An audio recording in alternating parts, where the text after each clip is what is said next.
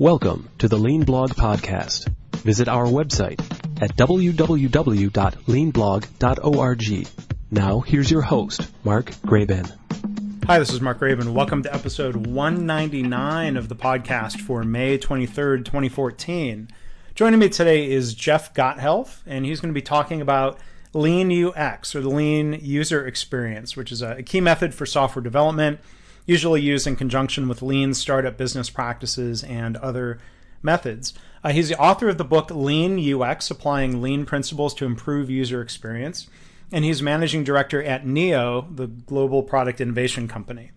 And we're also talking today because Jeff is teaching a workshop in Austin on June 10th called Lean UX Bootcamp, Agility Through Cross-Functional Collaboration. He's doing that in association with agilevelocity.com. You can find more information about the workshop there, or you can find a link to that page and other stuff about Jeff at leanblog.org/199. So even if you are just a user of software, I think you'll enjoy hearing Jeff talk about, I think, very common and known and proven and familiar Lean principles.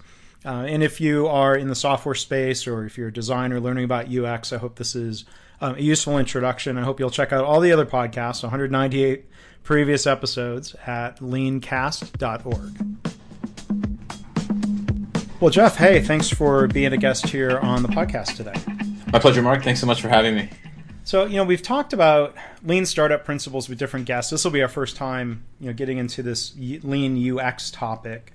So, if you can, Jeff, maybe just to kick things off, maybe first talk just briefly about the role of a designer for listeners who might not be familiar with that, and then maybe we can transition into talking about what Lean UX is all about.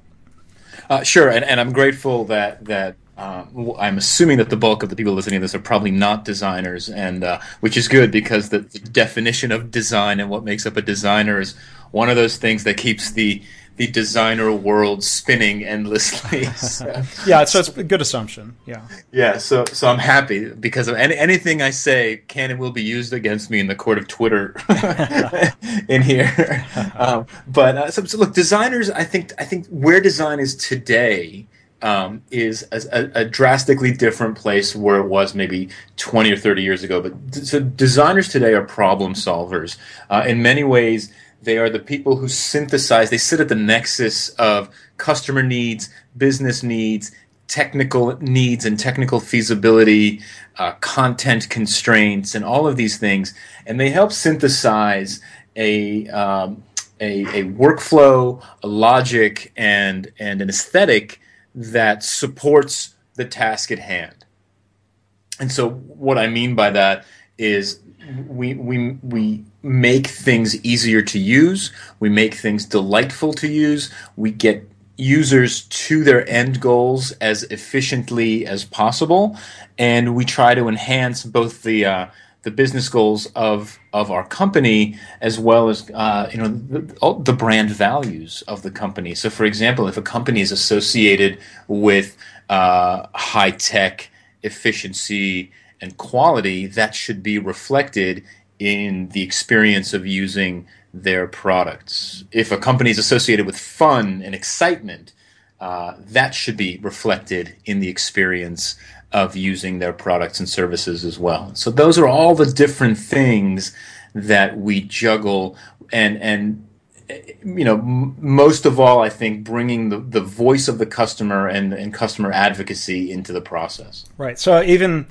so far, before we get into Lean UX, I think you're speaking the language of Lean practitioners when you talk about being a problem solver, making things easier, reducing waste. I think we'll talk about that more later. But a designer, let's say in the context of software or a website or web-based software, the designer is looking at the interface, the look and feel, how it works, not the programming. You're working in partnership with programmers and developers, right?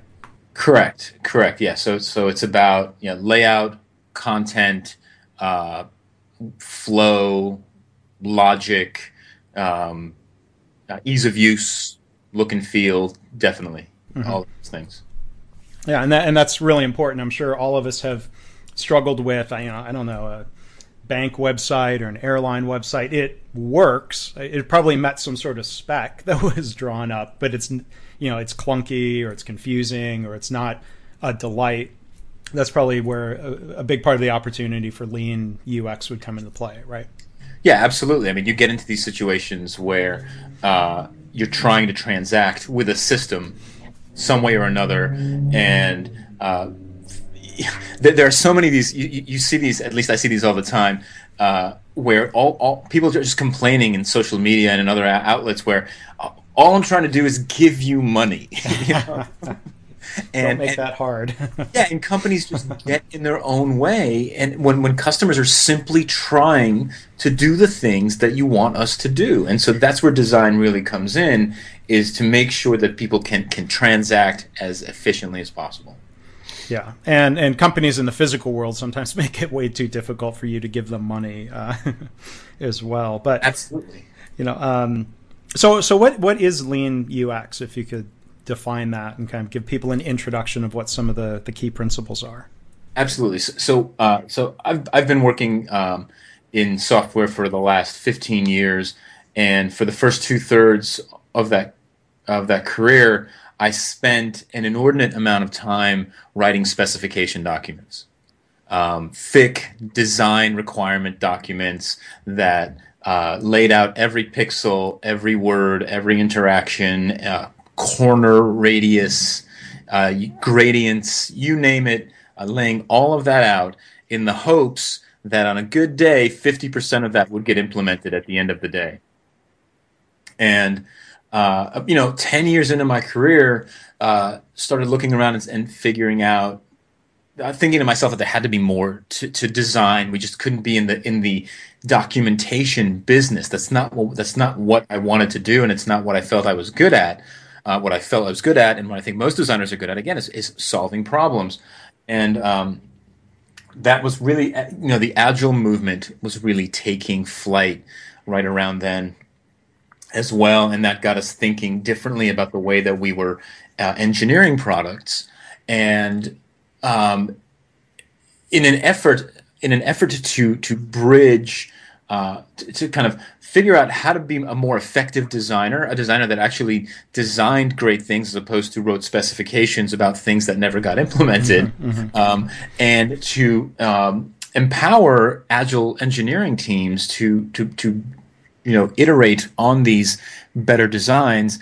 There had to be a different way that we did design, and that's kind of what drove me to figure out a better way of doing design. I was tasked with building a design and UX, user experience practice at a company where I just started, and the engineering organization there was transitioning into more of an Agile organization. And so I had a real opportunity to start from scratch, to build a team, a culture, and a process that would maximize all of these things and would build better products in the end. And so the lean aspect of it, really appealed to me, like thinking about it from traditional lean, but also lean startup was starting to become a bit more of a thing at that point, and design thinking.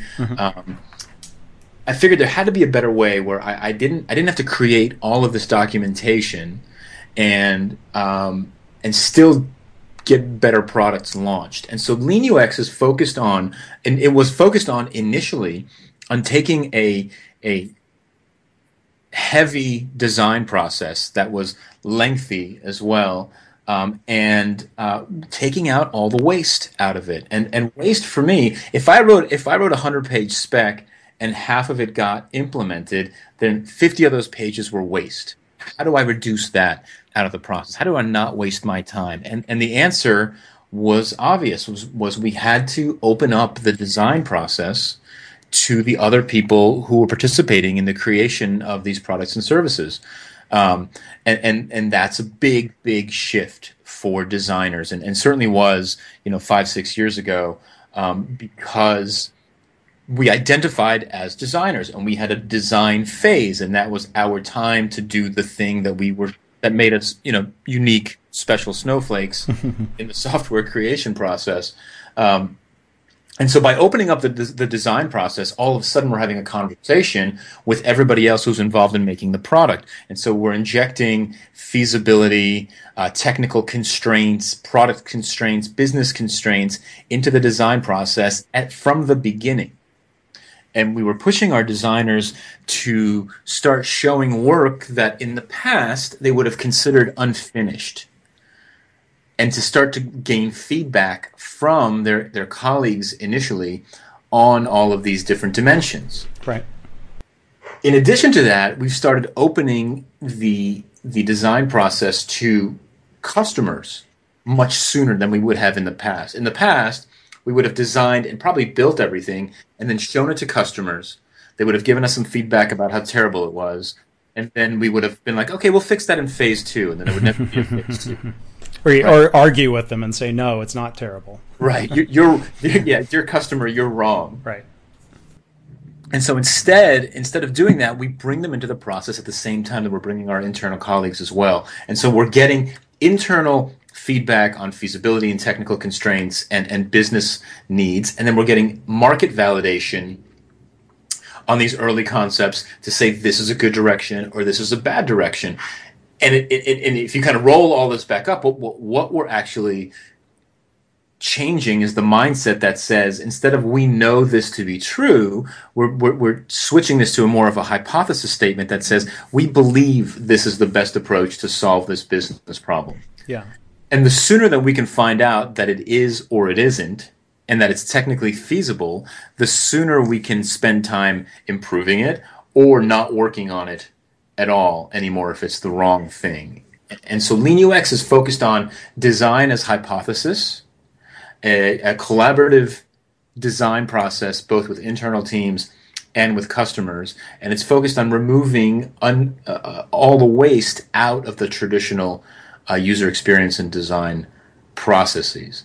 Now, the interesting part is that we can't do this alone. So yes, it's called Lean UX, and the book that I wrote has 2 giant letters, U and X, right on the cover. But this is a cross-functional, collaborative process. We have to have engineers in there. We have to have product managers in there, subject matter experts, QA, whoever else is a part of the software, the product creation process. They need to participate in this so that we can build a shared understanding of what we're designing and how it's supposed to work.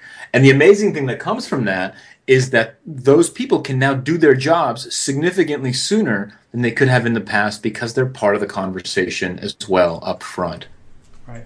Well, and there seems such common themes between the lean startup, the idea of we've got hypotheses where not just understanding our customers in theory, we're interacting with them and getting out of the office and going through those iterative cycles, and instead of designing it to be perfect from the beginning, we'll make it better as we go. And I'll tell you, even from back in my manufacturing days, there are parallels.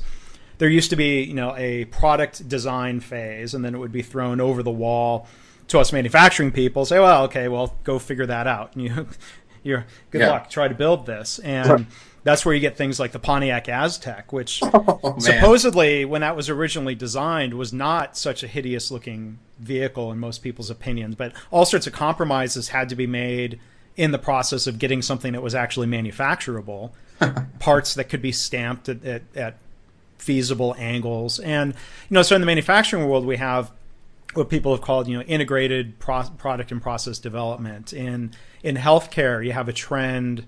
This is why I talked about this at Lean Startup Conference 2 years ago of this iterative hospital design process where you have kind of the equivalent of designers, and you've got designers and architects and hospital people and process people and the construction folks working in this very highly iterative way of actually bringing in customers and saying, hey, here's a mock-up of what the exam room would be like. How do you feel about that? And it's really interesting for me to see these common themes, and that's where I think the title Lean I think is very legitimately applied to Lean Startup and Lean UX. That same DNA seems to be there in what this methodology is all about.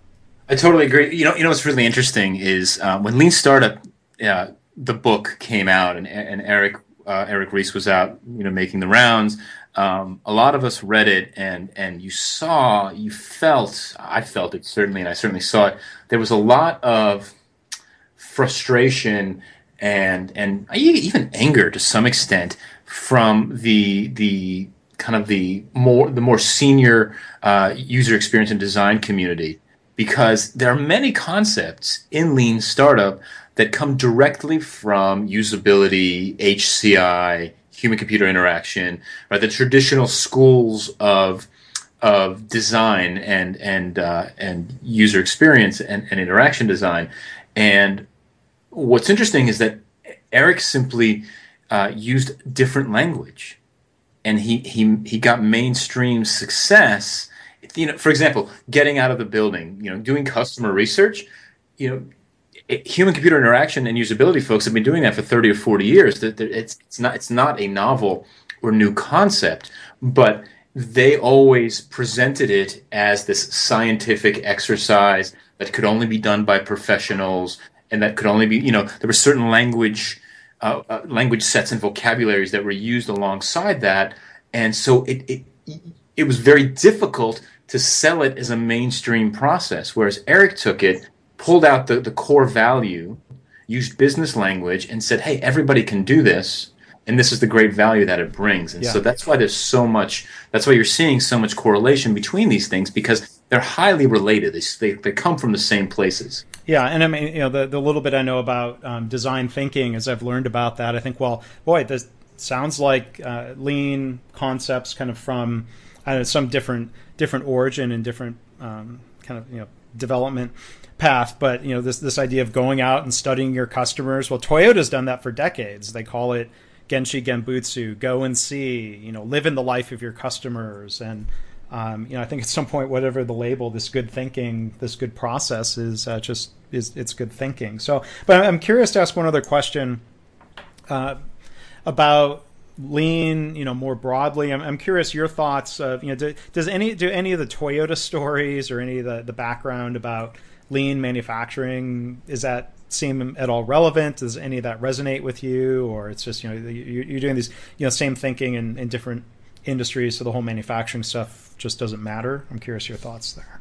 Yeah, so I think that obviously there's the foundational ideas are the same. The two things that I take, the two biggest things that I take away from Toyota's version of lean, and that I teach the people who attend my workshops and so forth, is that we're two things. Is we're always moving from doubt to certainty, and we do so by working in small batches.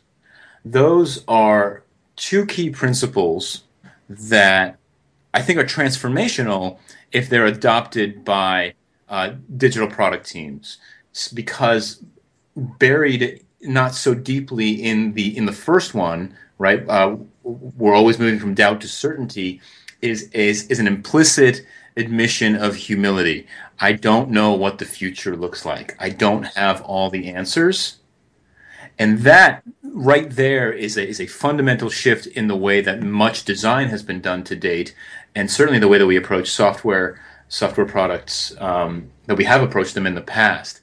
And so if we can get that mindset shift to happen, then it makes sense to take small steps, because if we take big ones, we're biting off a lot of risk that could simply blow up in our face. And so those are really the two biggest takeaways for me that I impress on my students and the folks that I work with. Yeah, because I mean, when I spend a lot of time helping translate things across industries from manufacturing into healthcare, and people throw out terms, say, well, we can't have a quote unquote assembly line medicine. We can't have assembly line medicine. Well, I mean, that is not, we're not making a literal translation, like you said. It's conceptual. There's one other book that comes from Toyota folks, or at least professor who studied them, called the Toyota Kata, which is this kind of this routine for working through a problem and working through an improvement.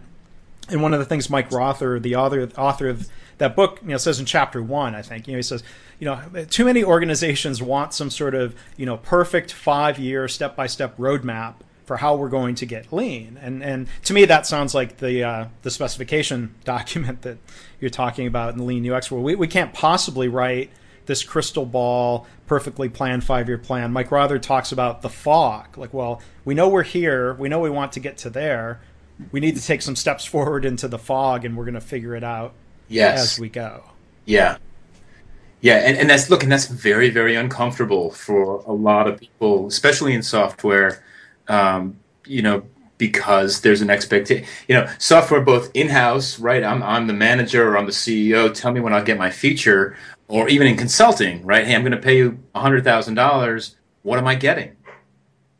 And those are difficult questions to answer because of the fog.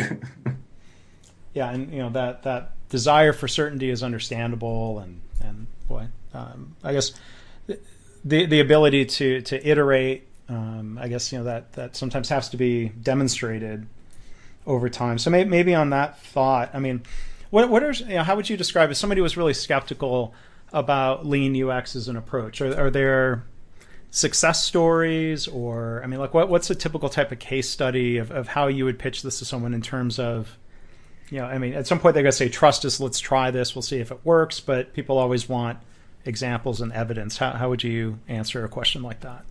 So I think it's important in order to prove the legitimacy of this approach, we have to take one tiny step back and define success. Because for me to say this was successful means that we share the same definition of success.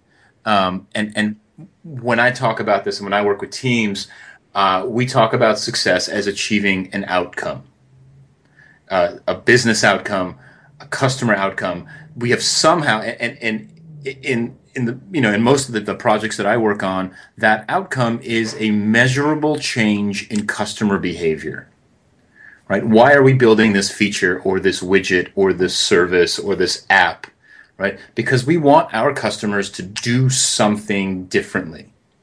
We want them to buy more stuff, or to tell their friends, or to use the product more than once a month, or to use it at all, or whatever it is, right? To upload photos, who knows, right? And so we have to decide that success is not the deployment of the feature, the product, or the service. It's the measurable change in customer behavior. That's our goal. And so if we look at it that way, and if I can convince the skeptic to look at it that way, then we can look at projects and say, terrific. Well, I worked on this particular initiative, and our goal was to increase retention rate of customers by 25%. And so we worked for 3 months, and we ran these experiments, and we iterated on these designs, and we got to a point where we increased retention by 20%. Right? And then we can debate whether that was a success or a failure and what the company could decide to do next. But we have to have that conversation about what progress is and ultimately what success is. Because again, if you're looking at it from folks who have the like you called it the desire for certainty, typically that mindset also demands it's a feature-based mentality.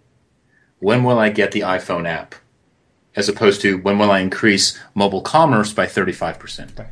Well, is it sort of a blind assumption? Right? I mean, I guess it's a hypothesis. If that old thinking, if we build these 10 features, we will be successful, as opposed to figuring it out. Yes, exactly. And so it's turning that conversation on its head, and it's saying, what does being successful means? Well, if being successful means that we increase, successful completions of the shopping cart process by 15%, now we have an objective filter by which to measure the success of all of these ideas, right? And so now let's do the least amount of work possible to find out if we should invest in these ideas.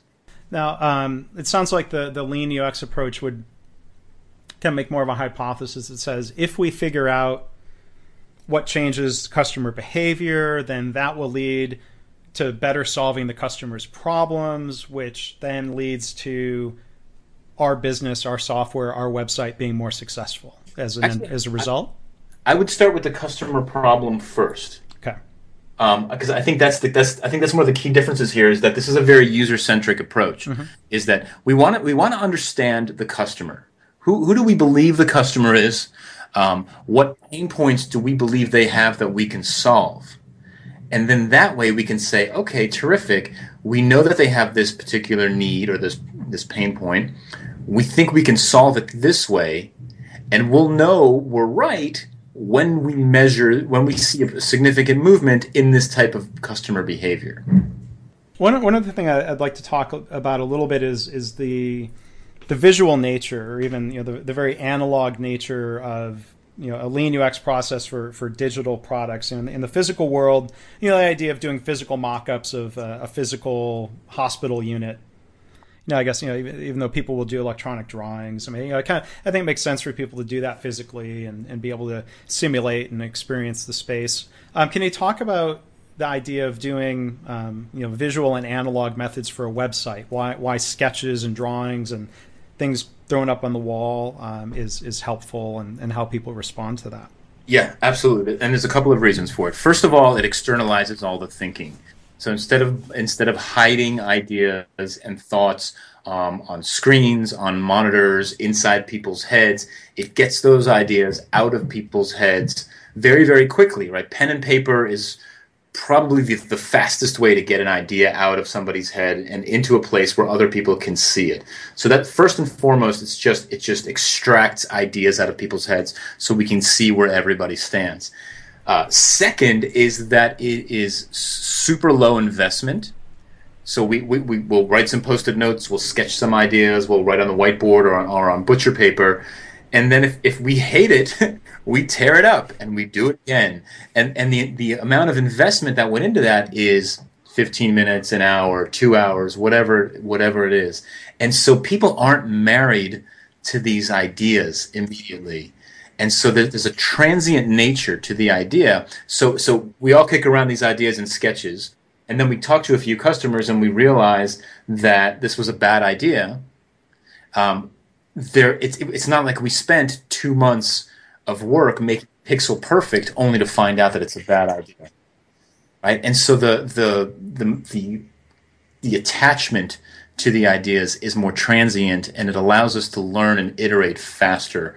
And so those are two of the main benefits of it. The third is that it allows everyone to contribute. And again, this isn't drawing, right? It's sketching, and everybody can sketch. Drawing is art. This is sketching. It's circles and squares and triangles and arrows and that type of thing. And everybody can participate at that level. And so it's a very inclusive exercise as well. Yeah, but at the same time, I saw one of your presentations online. This is not designed by committee either, right? No, absolutely not. It's an opportunity. In classic design thinking fashion, it's a one of many divergent and convergent exercises. So we get this cross-functional team together and we challenge them with a problem, and then we let everybody throw out a bunch of ideas. And we can do that using paper and pen and Post-it notes and butcher paper and that type of thing. And then we converge quickly, and there needs to be some kind of leadership on the team that says, these are all really great ideas. These seem to hold the most promise. We're going to start with these first. And what's interesting is that the ideas that don't get picked first aren't thrown away, right? That just leaves us with a backlog of untested ideas. So if these first ideas test false, then we've got a backlog of untested ideas we can go back to. Let's see. I'm trying to manage time. One other question before we wrap up and talk about, I do want to leave some time for you to talk about the workshop that you're doing in Austin. What is the role of some form of traditional spec document in this Lean UX process? Is it minimal, or is it non-existent? I'm curious how that's evolved.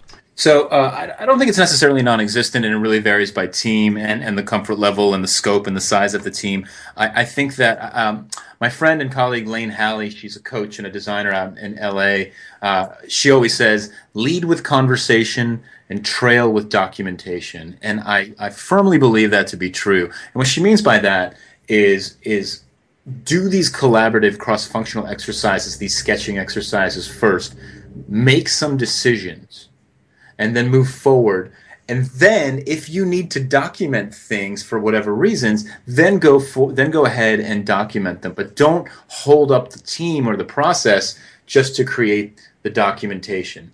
Now, what I found is that as teams become more comfortable with each other, more mature in their process, the need for extensive documentation diminishes. But there's always a need for some of it, right? Wireframes, maybe a prototype, some descriptions of a difficult transition, or some data needs, etc.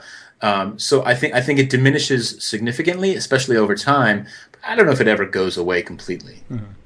Because it seems like the old thinking hypothesis was perhaps, the bigger the specification document, the better the document, the more detailed the document means a better product and more business success. And it sounds like Lean UX really kind of turns that on its ear, and is proved otherwise, right?